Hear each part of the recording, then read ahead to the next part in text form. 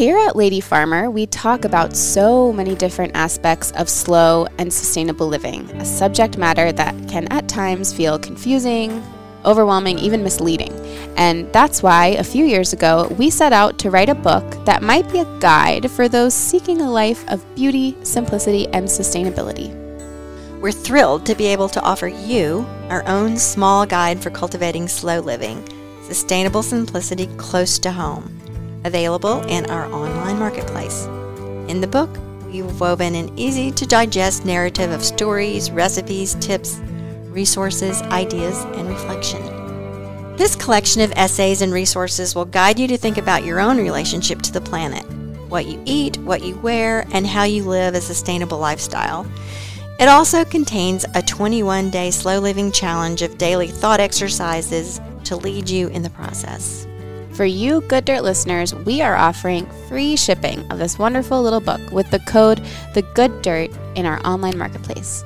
So use the code TheGoodDirt, TheGoodDirt at checkout when you go to purchase your copy of the Lady Farmer Guide to Slow Living in our online marketplace for free shipping.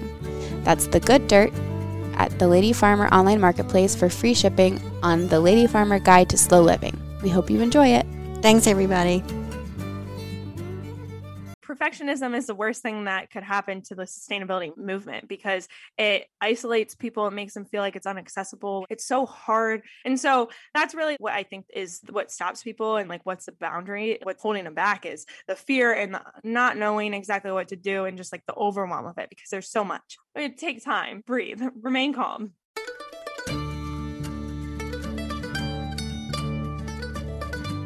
You're listening to the Good Dirt Podcast. This is a place where we dig into the nitty-gritty of sustainable living through food, fashion, and lifestyle. And we're your hosts, Mary and Emma Kingsley, the mother and daughter founder team of Lady Farmer. We're sowing seeds of slow living through our community platform, events, and online marketplace. We started this podcast as a means to share the wealth of information and quality conversations that we're having in our world as we dream up and deliver ways for each of us to live into the new paradigm, one that is regenerative, balanced, and whole. We want to put the microphone in front of the voices that need to be heard the most right now. The farmers, the dreamers, the designers, and the doers. So come cultivate a better world with us. We're so glad you're here. Now, let's dig in.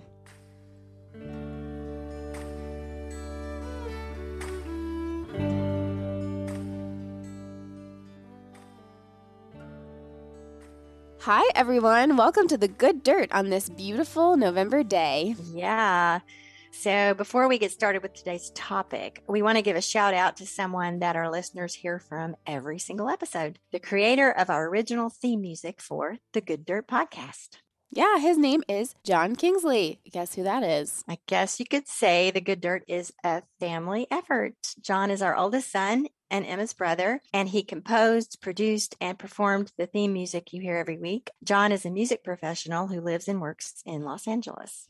And we'll get to see him next week when he's out here on the East Coast on tour with his band, The Brevet. You should look them up. They're great. They're pretty rock and roll, Americana. I like to think of them as like kind of like the Black Keys, a little bit of Mumford and Sons influence from more of the folky side. They're really fun. And they'll be out here on the East Coast if you're around where we are, Philadelphia, New York, DC. So if you love live music, keep an eye out and we'll link them in show notes. And we love John. Thanks for making our music. Getting back to today's topic, we were talking about November and this changing of the seasons, and the leaf show here is really almost over, sadly. The trees aren't completely bare yet, but the colors are more muted, and it's looking like we have some really windy days in the forecast, so I bet they're going to finish the job. Yeah, we're really looking towards winter now in the Northern Hemisphere, which doesn't mean the same for everybody in terms of weather. Obviously, there's a wide range of climates. Yeah, and it's true that the Currier and Ives nostalgic images of snowy landscapes isn't exactly everyone's experience of winter, but that's something that we associate it with it because it's what we've been marketed to over the years. But, winter really isn't only about weather. Yeah, there's, of course, the cultural rhythm of the seasons that we can't help but avoid. When I've lived in more urban or suburban environments, I've noticed that the most immediate indication of seasonal change is the colors you see when you walk into like a drugstore or the grocery store.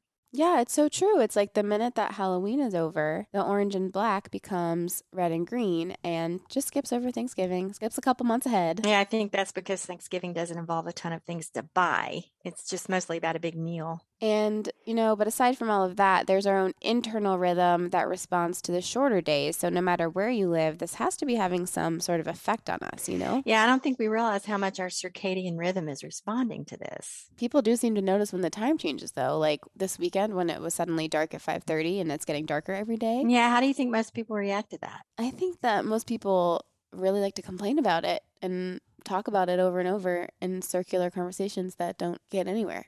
Yeah, but what if we were able to notice and experience these shifts without feeling like it's something to be endured? Oh, you mean like what would it be like to embrace winter? Exactly. That's such a good segue, Mom, because that's the theme of our virtual slow living retreat that's coming up in just 3 weeks now, December 3rd and 4th. And I have to tell you, because we've been planning this event and talking about it, and I've been thinking about it a lot myself about embracing winter, I have picked up an old new hobby because I was so moved by this adorable knit stocking I saw on Instagram. And we've been doing this make along in the Almanac, which is our online community, which is basically just like sharing our crafty handmade projects. I'm also reading a book about making from one of my favorite Broadway actors. She just came out with a book called Hooked about how she crocheted her way through all her different shows, which is really sweet. I've also been freaked out by the screen time reports that my phone gives me. So I've been looking for something for my hands to do when I have idle time. And I've been knitting this stocking and it's Oh, in wow. preparation of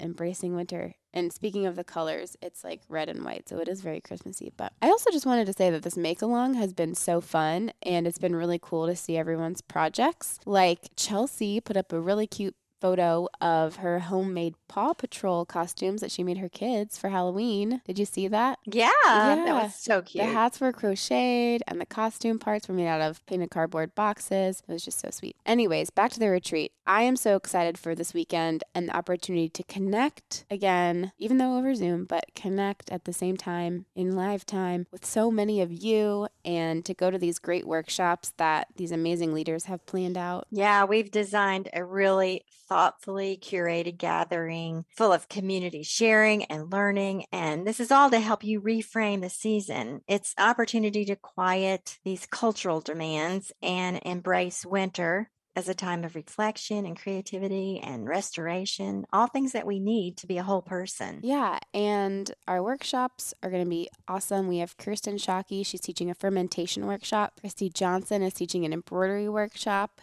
And Eva Cosmas Flores is teaching intentional design for slow living. We also have a coffee chat. We have yoga. We've got a happy hour with a musical guest. And we've got a gathering the night before so we can all get to know each other. We'll do little breakout rooms. It'll be just like we're meeting in person, but on the computer. It's what we can do right now, and we are doing, and we really want you to join us. And we should also mention the Cozy Retreat gift that's coming your way at no extra cost. If you sign up before they're all gone, we have only a limited number of these fun bags that are full of things to help you embrace winter. So go ahead and register now before we run out of them. Yeah, so to learn more about the retreat and to join us if you're able, go to www.ladyfarmer.com and you click upcoming events and then Slow Living Retreat, and we'd love to have you. On to today's episode with our guest, Skylar Saba of Happy Earth Habits. We're so excited to have Skylar on. She might be our youngest guest so far on The Good Dirt and definitely our first viral TikTok star. Yeah. We just loved her energy, and she had some great tips on sustainable living, and we just really loved talking to her. Yeah, we especially enjoyed hearing her take on the Gen Z perspective. This is the up and coming generation of young people who care about sustainability and living more in cooperation with Mother Earth. This was a really fun and uplifting conversation, and definitely one that gave us so much hope and continues to give us so much hope about the next generation of leaders and policymakers and consumers. There's so much to talk about, so we'll let Skylar take it from here. So enjoy.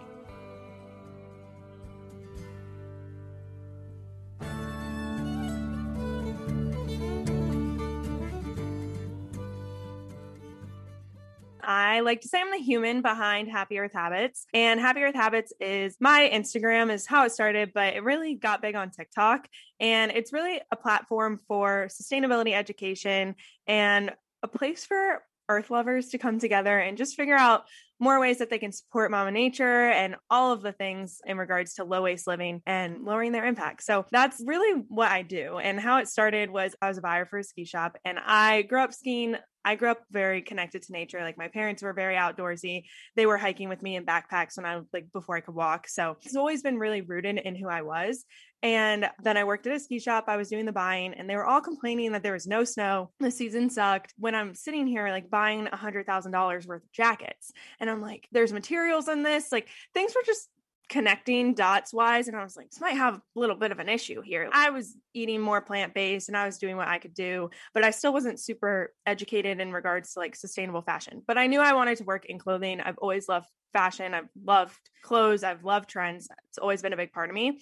And so that's when I actually went to school I went for fashion and product development, and I went to school in New York City. And then when I was there, I got more into sustainability and more into the impact. I remember sitting in classes, this is really what we're talking about. This is what we're learning. This is what they're teaching us. They're teaching us to just create new colors for people to buy more stuff. This is ridiculous.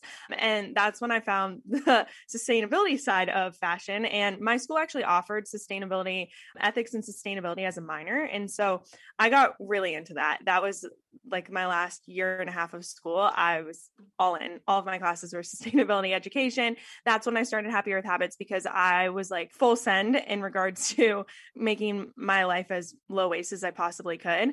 And when I was doing it, all of this stuff was coming up, and I was like, oh, I don't know what to do about this in my bathroom. Let me go look online and see what's here. And there would be so much information, so many different options. And I was like, this just seems so overwhelming, and it seems like it has to be perfect, and there's so much pressure on it. I got obsessed, and I was like, I just want to make a Instagram or some sort of thing for people to see and inspire them to connect to the earth a little bit more and to be able to live more zero waste. So that's how Happy Earth Habits started. And then I was just on Instagram doing my thing. People were following it. It was going, but I felt like there was this momentum, and it just kind of felt, the energy of Instagram felt like it was contained. I didn't feel like it was reaching the people that it could reach. And I was obsessed with TikTok during quarantine and during the shutdown. I was on TikTok all the time. I think I should make videos. So I just started making TikToks about how to be more eco-friendly, more low waste, products that I loved. I was trying so many different things to find the perfect product. And so I started making overrated versus underrated videos on sustainability products. And that was what kind of took off. And then the rest was history, I guess. And that's really where I started to build a community on TikTok and started to grow on Instagram. And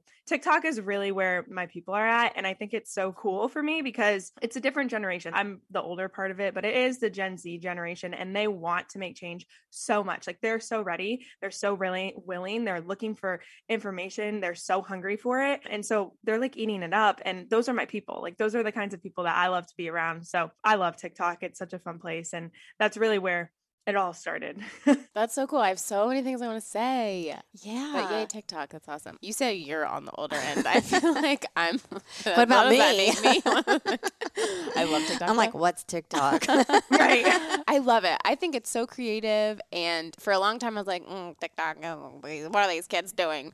But Right. Now, especially compared to Instagram, I just feel like it's so much more creative and interesting. But I love what you were saying about working at the retail ski shop and kind of having that revelation to yourself and placing these orders and something here doesn't add up. That is so cool. And that you really experienced that firsthand. I think many people have probably had the experience of working in retail and probably have gotten a sense of that. But even though you're working in it, sometimes you just like accept things as, oh, this is how it works. And a lot of us don't take the time to stop and question it. So that's super cool. Yeah, making those connections, I think, is something that's really missing in the collective behavior. You know, people, they talk a lot about, you know, social justice and treating people all equally and all of that. And then they don't realize that their consumer habits are the very thing that's creating huge justice gaps in our society. And so, as a young person, for you to be sitting there quietly making that connection at your job, I think is fabulous. We need more of that. Yeah, I think for me too, I have a very strong belief, especially going then to New York City and being with these companies that are wanting to be more sustainable and working with even my school, like they were partnering with schools. We partnered with Adidas. We partnered with all these different companies that were wanting to learn more and wanting to figure out how they could be more eco-friendly, how they can lower their impact, what they can do to make a change. Like I really believe that businesses have a lot of ability to make change and to help inspire people to make change. And I think a lot of times businesses don't use their platforms, they don't use their resources to do anything for good. And so that's why I get super excited when businesses are trying and they're working on it or they're finding different ways. I think they're the ones who can support innovation, they can support new ideas, they can really help to give the consumer what they want. And I think, yes, the consumer is like the number one because they vote with their dollar every time they buy something. They're telling these big companies what they like, what they don't like. But then the companies also have the opportunity to produce less plastic or lower their emissions, produce locally, partner with different brands and different companies that have more sustainable options. And so I do think that working in retail and then being in the fashion world and seeing it from the inside, it made me look at it a little differently because for a while it was like, oh, they're these big evil corporations that just are out to hurt the planet. And I was, well, wait, hold on.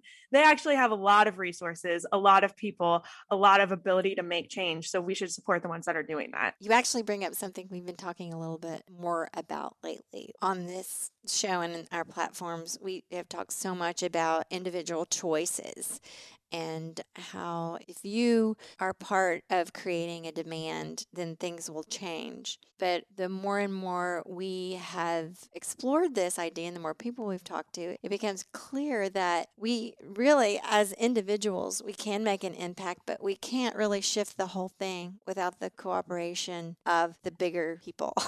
And the system has to change just as much, if not more, from the top down than from individuals doing these different things. So, and you're right. We can't just point at these corporations and saying they're bad and, you know, we're good and it's bad against evil. I think more of an effort to just raise the whole consciousness about the whole thing. I just think it's really refreshing. Skylar, you might be the youngest guest we've had so far. Yeah. And I hate to be like, I'm so old, but I'm actually very struck by how your energy and your optimism, I feel like a lot of times we're having conversations that are really sad and depressing. Well, not on here, but just in general, like in my peer group and my mom's, it's ever like, everything's, you know, going down the toilet. But you know, it's really awesome to talk to someone with a lot of optimism and energy. So I just really want to reflect that back to you and really appreciate that. And that's the energy, you know, that you found on TikTok and your audience. And I just think that's so important. And a message to all my millennials and older millennials and boomers that are listening. Gen Z's got it going on, you guys. Let's pay attention to them. I don't know. They have a lot of wisdom. I think it took me a minute to get here. And I talk about this a lot too, because I've been in the wellness world a little bit and spirituality, I think, is like a big part of my life. And my mom's a health coach and she was in the coaching world, and like we have life coaches as family friends a lot of the time. So that is something that I grew up in, that environment. So I've always been looking at things and understanding the energetics a little bit. And I think the energy of change, like we can't ever make change from a place of sadness, and we can't ever make a change from a place of division. Like nothing gets done from there. And even like if you're looking at your personal life, like you can't make change if you're mad at yourself. You can't make change if you're not dealt with all the triggers and inside, like you're not going to see the change in your life.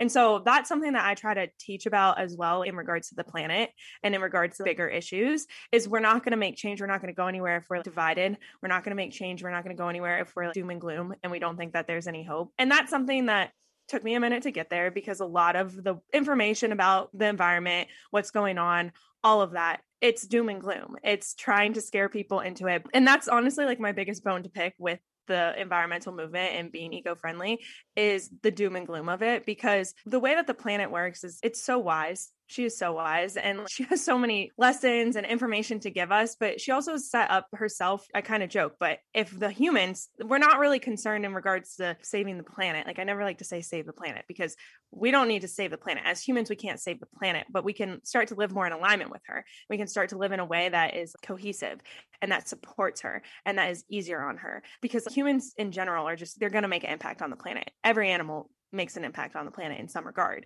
And so she has checks and balances. She has systems in place to help. If you look at the carbon cycle, you look at the water cycle, she's built to refresh herself, renew herself, replenish herself, deal with the waste. Like there's ways that she deals with waste and turn it into something else. And so the planet is set up in a way to support itself. So if humans end up doing something where they can't survive on the planet anymore, eventually she'll be fine. Like it might be millions and millions of years, but the earth will be fine. Like we don't need to save her. We just need to live more in alignment with her. That's the whole thing of being positive and having a different outlook on it, is because I have this core belief and deep rooted belief that she will be okay. And if we just start to inspire people to connect with her more and to live more in alignment with her, then we can see this huge ripple of change. And I think it looks different for everybody. I say a lot of the time, sustainability, low waste living, eco-friendly living looks different for everybody. And people who stand up for the environment, people who are earth lovers, look different. They come in all different shapes and sizes, ages, genders. They have different kinds of jobs. And that's one of my favorite parts of it too, is I've tried to explore people who can be eco-friendly and earth lovers in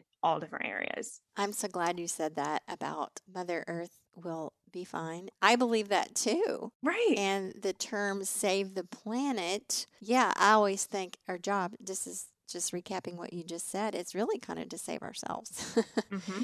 And that gives me great comfort, actually. I know a lot of people in the world of climate change activism take issue with that they think it's kind of a defeatist thing or just maybe giving up or whatever, but I don't think so. For me, it's a place of peace in a really, really confusing and upsetting space.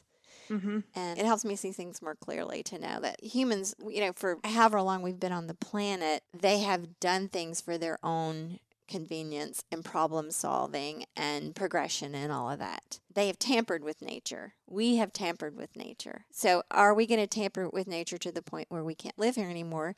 That remains to be seen. But as you put it so beautifully, the earth has ways of healing herself in the checks and balances. And so, this is a long-term thing, y'all. We'll have to see how it turns out.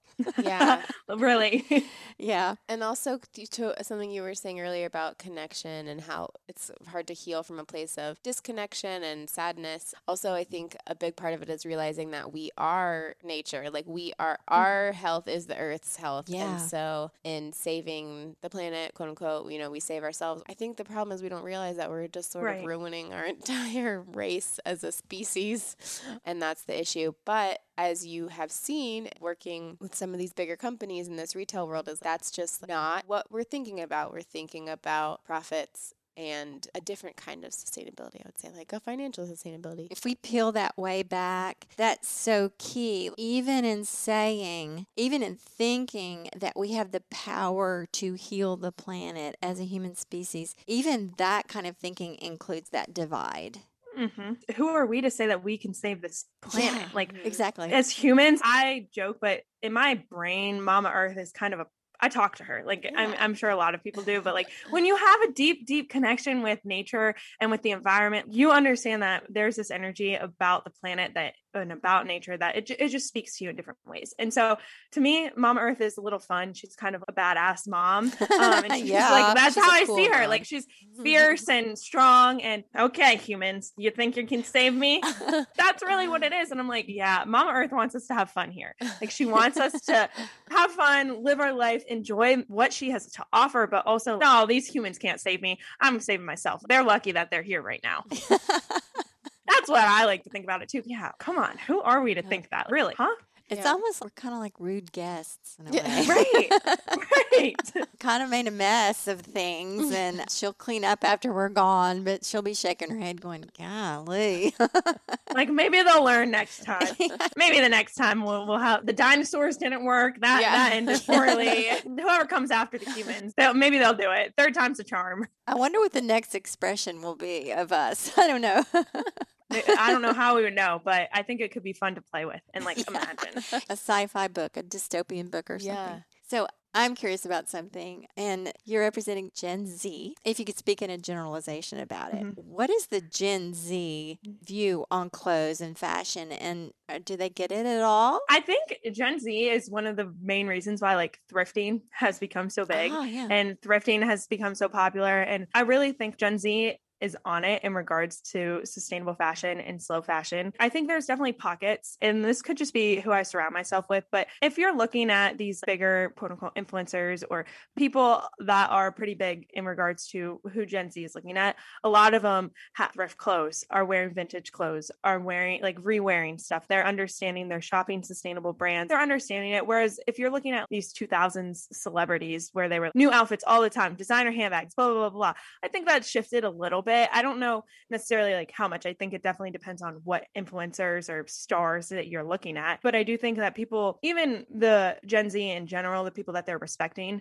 and the people that they're looking up to are using their platforms in some regard to make some kind of change. And I think that's really what Gen Z looks for when they're looking to look up to somebody or looking to support a business. I think a lot of these businesses that have blown up in the past 5 years is because of Gen Z, because they're supporting these businesses. If you're looking at, there's a bunch of sustainable ones that have blown up, Allbirds, all of these really cool sustainable brands. There's the Gen Z behind it. I think there's this also really cool aspect of Gen Z. It's like this viral, crazy. There was something about it where they don't care. They're just authentically so them, and they don't really care who else affects them. And so that energy is so, so cool. And I think it's going to have a huge effect. They're now starting to get in the workforce, and like they're now starting to have an impact in regards to what companies are doing, what these corporations, people with a lot of resources or power, they're having an impact on it. And I think it's so cool to watch what's happening and watch what's going to be coming. And I can't wait till they start to be CEOs and start to actually do things, because we saw it with millennials. When millennials went into the workforce, we saw a little bit of it, but I really think Gen Z has this I don't give a crap attitude about it, where it's, I'm just going to do what I want. It's funny. My sister, she's 3 years younger than me. She's even more Gen Z than I am. I would say I'm on the cusp. I personally feel like it. My age is, I'm 22, so I am Gen Z, but I do feel like I'm a little more millennial than I have some of that in me. I'm a good mix, but my sister is pure Gen Z, and it's completely different. There's a lot of things that are different where I'm, what I want to do, I'm just going to do it. And I'm like, okay. So like that is so cool in regards to making change and like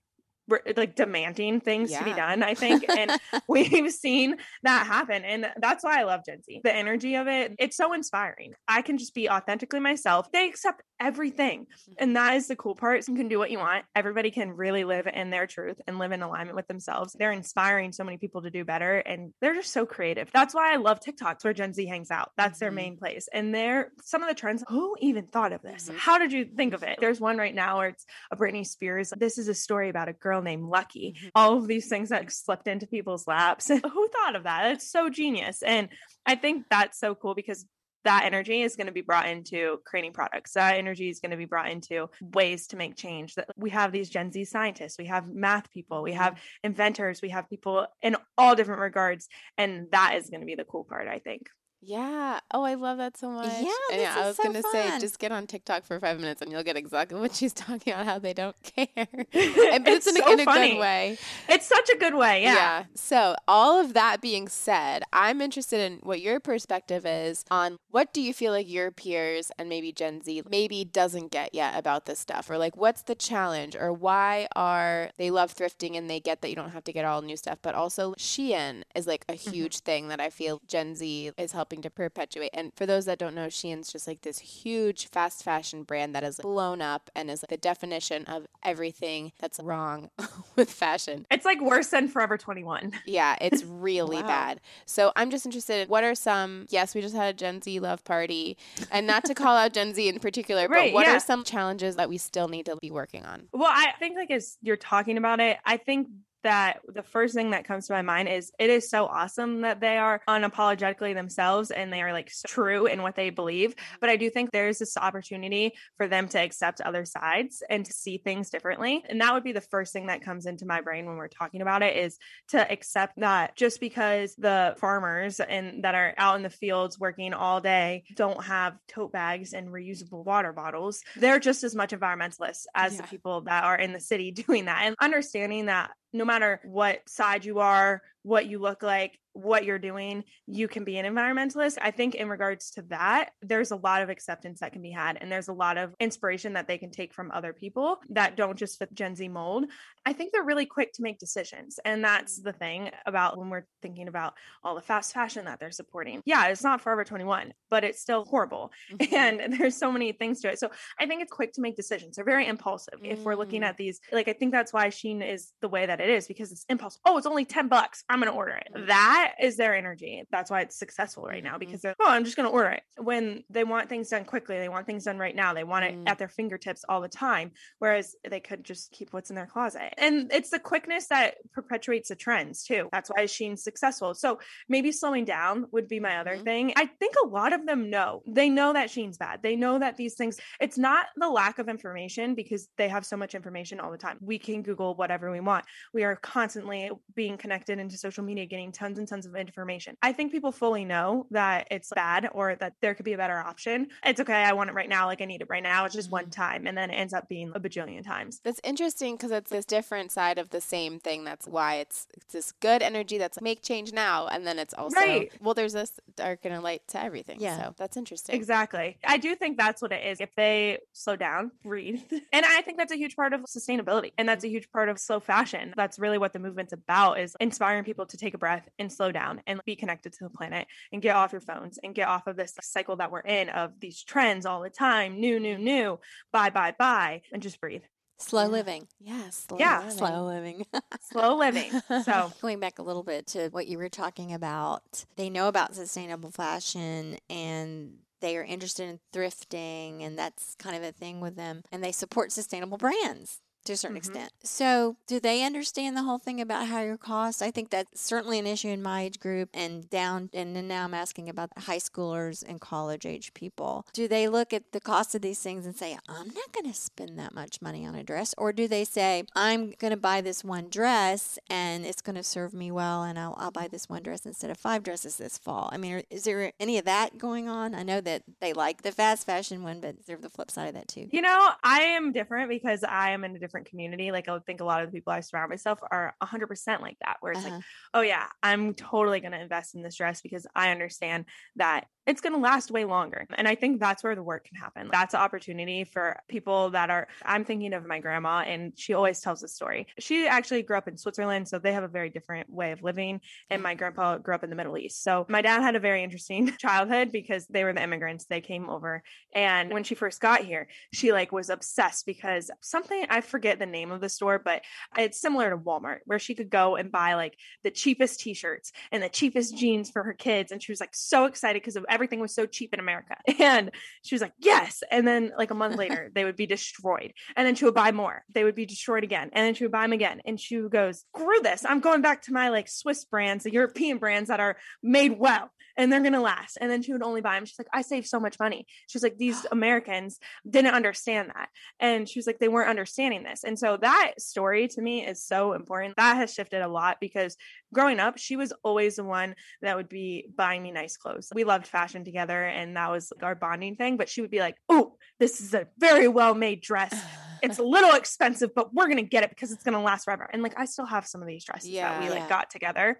And so that was really rooted in me. And I think that's something that, again, I surround myself with people who appreciate fashion, appreciate clothes, understand the impact. And you guys get it. People who are outdoor, they understand it. They think a little bit differently. I think depending on the backgrounds that people have, they have a different appreciation for things. And so that's something that I try to inspire with a lot of people, is appreciating what you have. And there really isn't a need to buy new things all the time or to be always constantly needing something new. Is like, how can we refresh what we have and how can we make it different? And that to me is the best part about it, is those dresses that I bought with my grandma when I was probably 9 years ago, I'm still wearing them because you can wear them in different ways. You can play with them. You can have different everything comes back in style. So there's that idea that I think it's a maturity kind of thing that I don't think Gen Z has. And that's where they maybe over time they will, and they'll start to understand it. Because people, it's coming up. The more that we talk about it, the more that we have conversations like this, the more that, oh, this makes sense. Yeah. It's so much in the messaging too, because we're surrounded. Most of the messaging that we're getting is you're being sold something, right? And I think what's tricky about what we're talking about right now, about how like higher quality things cost more money and that's kind of better to buy, then a lot of people hear, well, I'm being told that I need to make a change by my purchase and I can't afford that purchase. So this leaves me out of the conversation, which I also think is tricky. So it's a tricky conversation to have because that's not really what it is either. And what you just said is right on the nose. It's not even necessarily about buying those things. Right. I also think I've talked about this a little too, where you can define if something is fast fashion or not, because the actual definition of fast fashion is something that is only around for a season and then it gets tossed and it's no longer in style. It didn't last that long. But if you're take care of your clothes, you might not necessarily be able to afford this $50 organic cotton white t-shirt all the time. Maybe eventually you can work yourself up to that. But if what's in your budget is the $10 one from Target, then buy that, take really, really good care of it and see how long you can get it to last and slow it down. That's also making an impact. And so fast fashion, like you can define if something is fast fashion or not. Yes, there are a lot of things that make fast fashion the way that it's made, but that's more of like sustainable fashion. You can define if something's fast fashion or not by taking care of it. You can lower the impact of your clothing by 20 to 30% if you keep it for just 9 months longer than you normally would. Like it decreases the impact of how much it affected the earth based on the resources that were taken by 9 months if you just keep it longer than 9 months. And so that's where the money is. That's it. That's right there. Like everybody redefining that idea of it doesn't necessarily have to be expensive to be slow fashion. Okay, if you might not have the budget to go buy these shoes that are made from X, Y, and Z, and they can compost in your backyard. You might not be able to do that, but you could go to the thrift store and buy a pair that are secondhand, and that would fit in your budget, and that would like kind of check the box. So there are different ways to go about it, and I do think, we were talking about these big corporations right now. Their intention is to make money, is to make a profit. I think it's changing. I do think it is changing, and something that I talk about and I like to do is support companies they have a triple bottom line where it's not just profit, it's the people and the planet and profit. It's the triple bottom line. That's what I want to look for. Those are the companies that I want to support. And they're starting to incorporate that everybody's coming to aha moment with all the buildup. And that's the thing that's so cool is the buildup is because of people like us. The buildup that has gotten us to this place where big corporations are making a difference. When Adidas wants to partner with a Fashion Institute of Technology in New York City to go look at landfills and understand what is being put in the landfill, that's so cool. Okay, people are waking up. People are making changes. They're getting here. They're coming. It just takes a minute. And so that makes me excited. I think that's just something that's important to remember is we did that. By us slowing down what we're doing, by us standing our ground a little bit, we were able to make big change. That is such a good point. Yeah, we're always open to the idea that sustainable and fast fashion is open to many different interpretations as there are people. Everybody can have their own idea about it. But at the very least, you can just make an intention to hold on to your clothes longer. I mean, that is a beginning. And it brings to mind that statistic we always see that the average person will throw away into the landfill and 80 pounds of textiles per year? That's pretty easy to shift. Just take a second look at that thing you're about to throw in the trash. And that's all. Right. In a similar vein, I think it's really fun all the time because obviously they're not the best made things. But sometimes when I find a fast fashion brand in a thrift store that's like actually a fun thing that I might wear, I'm kind of like, haha. I feel like I'm sticking it to the man. Like I'm reusing this. I'm thrifting. Like you designed this to be basically thrown away so I would buy more stuff from you, but I'm going to get more wares out of it. I feel the same way. I'm like, yeah. It's like whenever I find something, I'm like, oh, I can buy this because it's secondhand. Like, I don't shop fast fashion, but this is secondhand. I found this in the thrift store. Yeah. I can do that. Yeah, absolutely. It's exciting. Yeah. The other thing I like to emphasize is that anytime you can find something that's not blended with a synthetic is a good step. The t-shirt that's 100% cotton instead of polyester cotton or what. And they often are not any more expensive than the cheaper ones. And then, of course, organic cotton's even better. But just the fact that you're avoiding synthetics and plastics going into the landfill is another easy place to start.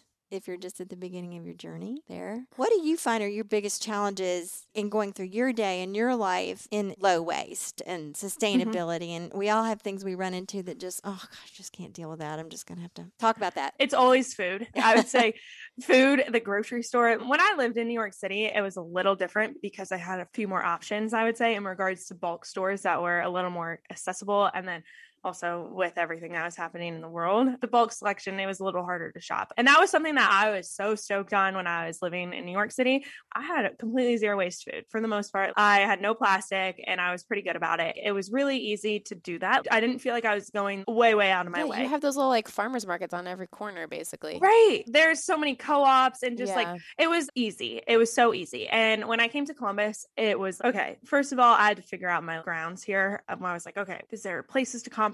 Where's the farmer's market? What's going on? And so that took a minute. And then also it's not accessible as much here. So it's like I go to the grocery store, the bulk section isn't open, or they don't have the things that I need. And then they look at me all confused because I bring my own jars. And I'm fine with that. Like that's one of my favorite things to do is be like, yeah, I brought my own jars, like deal with it. Cause I think there's a huge ripple effect to that. People who are working are like, oh, I could do that. I didn't think of that. People behind me in line are like, oh, that's cool. I didn't think of that. So there's a huge ripple effect to that. I don't mind that. But when I go to the grocery store, it's just so hard because everything's in plastic. And I understand, like I have where I actually work, like my job, I do design work and branding and help in that regard. And a lot of the companies that I work with they make products of some sort, or they're making food. And a few of them have been in the food industry and they're very into sustainability and they're very into low waste living. There's not really a better option. We could put it in glass, but it's going to cost 10 times more. And our ingredients are so ethically sourced and are so important that we would rather keep it at this price because the ingredients are what's being put in the body. And we're trying to figure out another way to do plastic, and there's not a better option right now. And so that's really, for me, like the hardest part in sustainable living is the groceries of it. Like I try to go to the grocery store. I try to shop in bulk. I try to buy things that can be recycled or that aren't plastic, but then there's just some things that are in plastic. And then I was vegan for 3 years. When I was living in New York, I was vegan. And when I came back here, something in my body, I just have to listen to my body too. It's like, okay, you need to eat meat. And so that was a whole journey as well of one, coming to terms with that just because like I hadn't eaten in a while. And then two, being like, okay, what's the most sustainable way that I can do this? Like if I'm going to do it, what's the most sustainable way that I can do it? Even that kind of stuff. Like you go to the grocery, like you can't buy plastic free meat. Like what? Yeah. And so that's like non-existent. And so found ways around it. Like we get our meat from ranchers that are direct to consumer. They're in Colorado, but they're so cool. 100% grass fed and finished. They do regenerative agriculture. It's a whole thing. And we love to support them. And then also the local farmers at the farmers market, like that's a little different. You can kind of control what you're doing there a little bit more. So I think the food has been the biggest part because everything else is like easy to me to switch, where it's like, okay, I need floss. Well, there's got to be an eco-friendly floss somewhere. Let me like figure out what the best option is. Or like, okay, I just got to switch this out. There, like I remember I was talking about this, my razor, like when I first started switching, I was like, what's the best? I'm so sick of this. Like I'm throwing out so many plastic razors. Like I got to switch this. Like that to me is easy because it's just finding things that you can do to switch, where it's like paper towels. Why are we buying paper towels? Like, let's just use towels, regular towels, and wash them. That makes sense. Things like that are easy to me. And like the clothing is easy to me. But I think the food is like definitely the hardest part.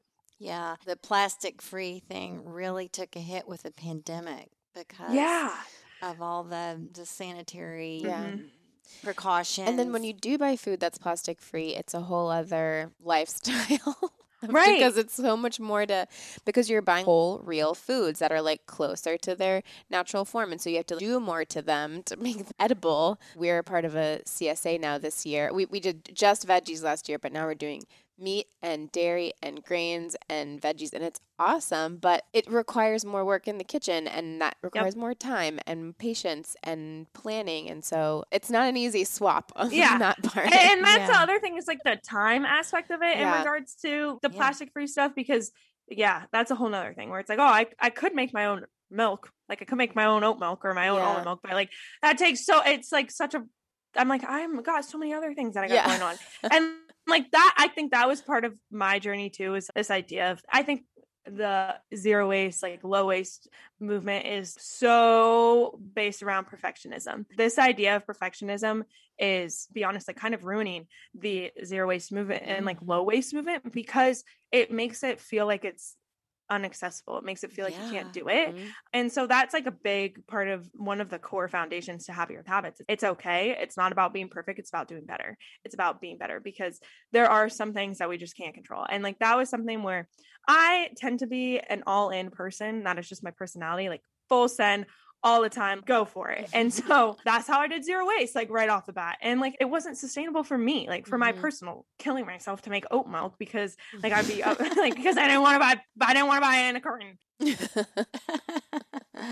Yeah. So like I had to loosen up a little bit. And there are so many, again, like Mother Nature is so wise in that way where there were so many lessons in my sustainable swapping things and all of that. My sustainability journey, there were so many lessons in that for my personal me as well, where it was like relaxing and like doing our best and figuring out, okay, what is the best here? Because the other thing is I'm not going to kill myself to make oat milk when it's going to drain me and I'm not going to be able to show up and do something else to like inspire people. And I'm not going to be able to be my best self to make the change. We also have to take that into account. Like we are the thing that makes the change. And so if this sustainability is driving us absolutely crazy to the point where we can't be that way, we have to loosen up a little bit because it's about having fun. That's when I always think, well, Mama Earth think about this. If I'm like she'd be like, dude, relax. Like the oat milk already has way less of an impact. Just get the freaking oat milk at the grocery store. If you have time on a Saturday, make the oat milk. Great. That's awesome. Like you have fun doing it. If you have a busy week, like relax. It's okay. And that was one of the biggest lessons that I learned in regards to my sustainability journey is we also have to show up and be a person and like be human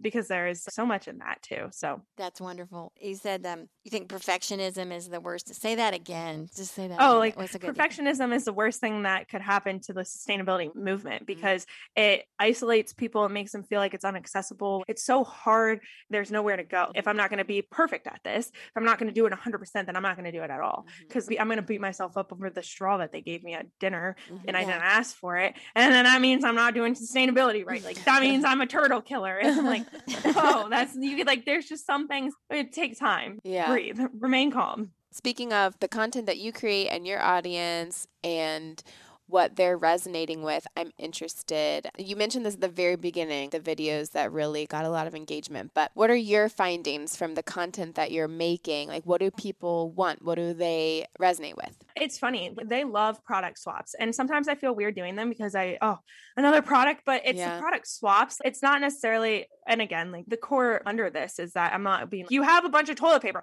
go buy, keep all your toilet paper there and throw it out. Let's put in like, I'm not doing that. I'm like, use your toilet paper. And then here's the other option for when you're done. I'm like, here's tree-free toilet paper that's made out of bamboo or recycled toilet paper. Like I do think they love the product swaps because it's easy and they feel like they can do something. And then in regards to food always does well on my page. Like whenever I post recipes, I always do vegan recipes or some sort of sometimes I do eggs, but we get them from the farmer's market. A lot of the times it's really like whole foods, ways to make awesome food, because I think that's one of my things that I just love. And then when I open up about things and I talk about things, when I talked about not being vegan anymore, and when I talked about my journey with perfectionism and zero waste, things like that, people love to hear that too. It's been interesting because it's a little harder on TikTok. So like when you look at my TikTok page, it's a lot of baseline information. I feel like it's not as deep energetically when I'm talking to them. Like I definitely have a closer, deeper connection on my Instagram because I can go in and write a long caption, or I could make a longer video. But on TikTok, it's so fast moving. It's so quick. And it's like, here's this, do this. Like, here's a quick little nugget of information. And so it's been interesting to play with that because I was born in the Instagram era. And like, I'm used to people having deep connections with their Instagram followings. And it's a little different on TikTok. And so that has been interesting to like play with. But on TikTok, it's the quick stuff that are like, here's 5 things that you can do right now to be eco-friendly. And they can go do it. And like, they feel inspired. They feel like it's easy. They feel like it's tactable, and it's not a lot of information. So yeah, it's been fun to play with, I think too, because it feels easier to digest and to understand. Be like, oh, okay, sure, I can swap that. I can do that, or easy. What was the word you were using? Oh, overrated versus underrated was, I haven't been doing those as much because like, I don't have anything else right now that's underrated. Like I'd have to go buy something to go to underrated. Like I'm not going to go buy something. Like everything I have right now, because what had happened was I was trying to find things for my eco-friendly swaps. And I had this pile in my drawer in my bathroom of just things that this freaking sucked. Like I was so excited about it and it sucked. Like, and then I had to find another thing. And so I did an overrated versus underrated of like eco-friendly products, and people. Oh, cool. So like ranking the swaps that you found. Kind of ranking the swaps. So okay. Personally, I did not love the bite, like the chewable toothpaste tablets. They were not my vibe. I just didn't feel like my teeth were clean. And I was like, oh, like I wanted that to work so well. And then oh my gosh, I tried this one that was like DIY baking soda. Like you like put this whole, I don't even know what it was, made it. We did not like that either. And then I found David's toothpaste, which was like in the aluminum that you can cut open and like you can use it all and then you recycle it. And I was like, oh yeah. So like that was kind of the inspiration behind it. I'm trying to think of a few other ones. I don't use cotton rounds really. Like I kind of thought those were overrated. I love them, but like I just use a towel. Like we don't need to go buy those. Like I just used a towel to like take my makeup off. Like what was I don't know. And then I did not have the right Swedish dishcloth. So people were like, I said it was overrated because I was like, this sucks because I got it from Trader Joe's. It was not the right kind. Are those the things they like expand? Yeah, they're kind of like a mix between a sponge and a towel. Yeah. So then it was funny. A bunch of companies sent me the real Swedish dishcloth. And they're like, hey, we have Swedish dish because like everybody loved it. And that's why I was like, this is so overrated. Like, what are people talking about? And then I started to actually get the real ones and they're awesome. It's interesting. You just use it to wipe your counter and then rinse it under water and like squeeze it out like you would a sponge and then let it to dry. So it's a mix between a towel, and you can, instead of to wash them, you just put them in your dishwasher and they like sanitize it and then you leave it out to dry. So they're the best. I love those. Cool. Yeah, Skylar, and from your perspective, what do you think stops people from making certain changes in their lifestyle? And what motivates them? What do you see having a real effect? I think that what stops them is the intimidation around it. I think like the fear and the anxiety of it having to be perfect, of it needing to be like 100%, or like honestly, like the fear of not knowing. I know it could be more eco-friendly. Like I know plastic is bad, but I don't know what the swap is here, or I don't know what the solution is here. And so that's really what I think is what stops people, and like what's the boundary, what's holding them back is the fear and the not knowing exactly what to do and just like the overwhelm of it because there's so much. And so I think what motivates people to make change is seeing other people doing it is like my number one. The ripple that individuals have is unbelievable. And that is something that I think we should really, really like focus on and use to our advantage is when you're bringing your bags, when you're doing things, like people are paying attention. So that's the first thing is like your ripple and the what you can do really, really helps for other people to make change. But also education and knowledge and just sharing different things that work for you, ways that to more environmentally friendly or eco-friendly is really, really important. And then also get outside. That's like my number one thing. What motivates me to take care of this planet and to be more eco-friendly is because I love it so much, because I'm skiing or I'm outside on a hike or I'm in the ocean or I'm playing outside in the garden, like seeing how awesome it is. So get outside because that's what always motivates me. That was terrific. There was a video you had on your Instagram where you were demonstrating to people how to ask for the coffee in your cup, which I think is great because, as we said, that's been even harder since the pandemic. And sometimes somebody you're with, you know, members of your family or whatever. Only recently, I was at a hotel and I didn't have my Go mug, but I asked them, please do not put the plastic top on because I didn't need it. And the lady said, I'm sorry, it's our policy. We have to put the top on. I can't give it to you without the top. And I said, oh, gee, okay. Well, I try to use less plastic because I said, did you know that there's a plastic island the size of Texas out in the Pacific? And I did. And this lady goes, her eyes get big and she goes, really? Like plastic? I said, yes.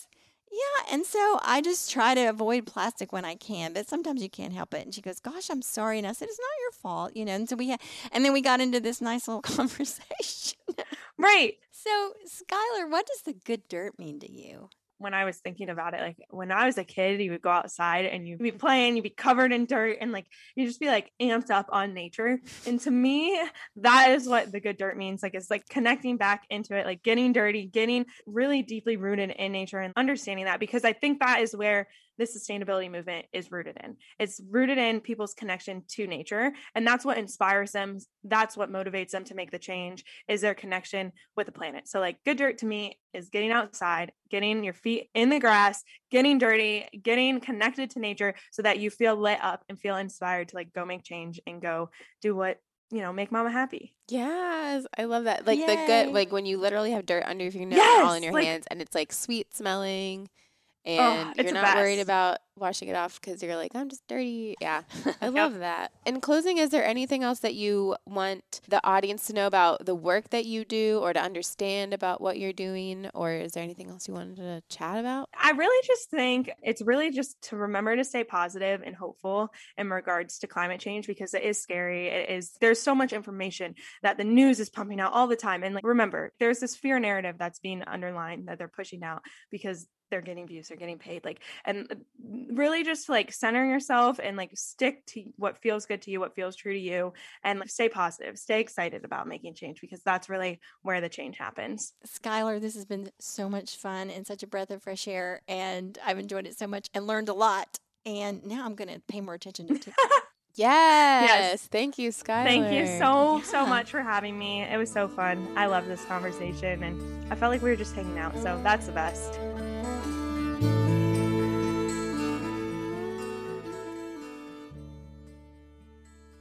Thank you so much for being here, Good Dirt listeners. Thank you, Skylar, for an awesome conversation. We are so glad that you are here. If you are not already following us at We Are Lady Farmer on Instagram, then head over to Instagram and do that. And we are at ladyfarmer.com online. Again, check out our Slow Living Retreat. That's on the website too. If you click upcoming events and you go to our Slow Living Retreat, we'd love for you to check it out. Yeah, thank you so much, Skylar. And don't forget, folks, sign up for the retreat now so that you have a chance of getting our cozy retreat gift. So we'll see you there. And we'll see you all next week. All right, bye-bye.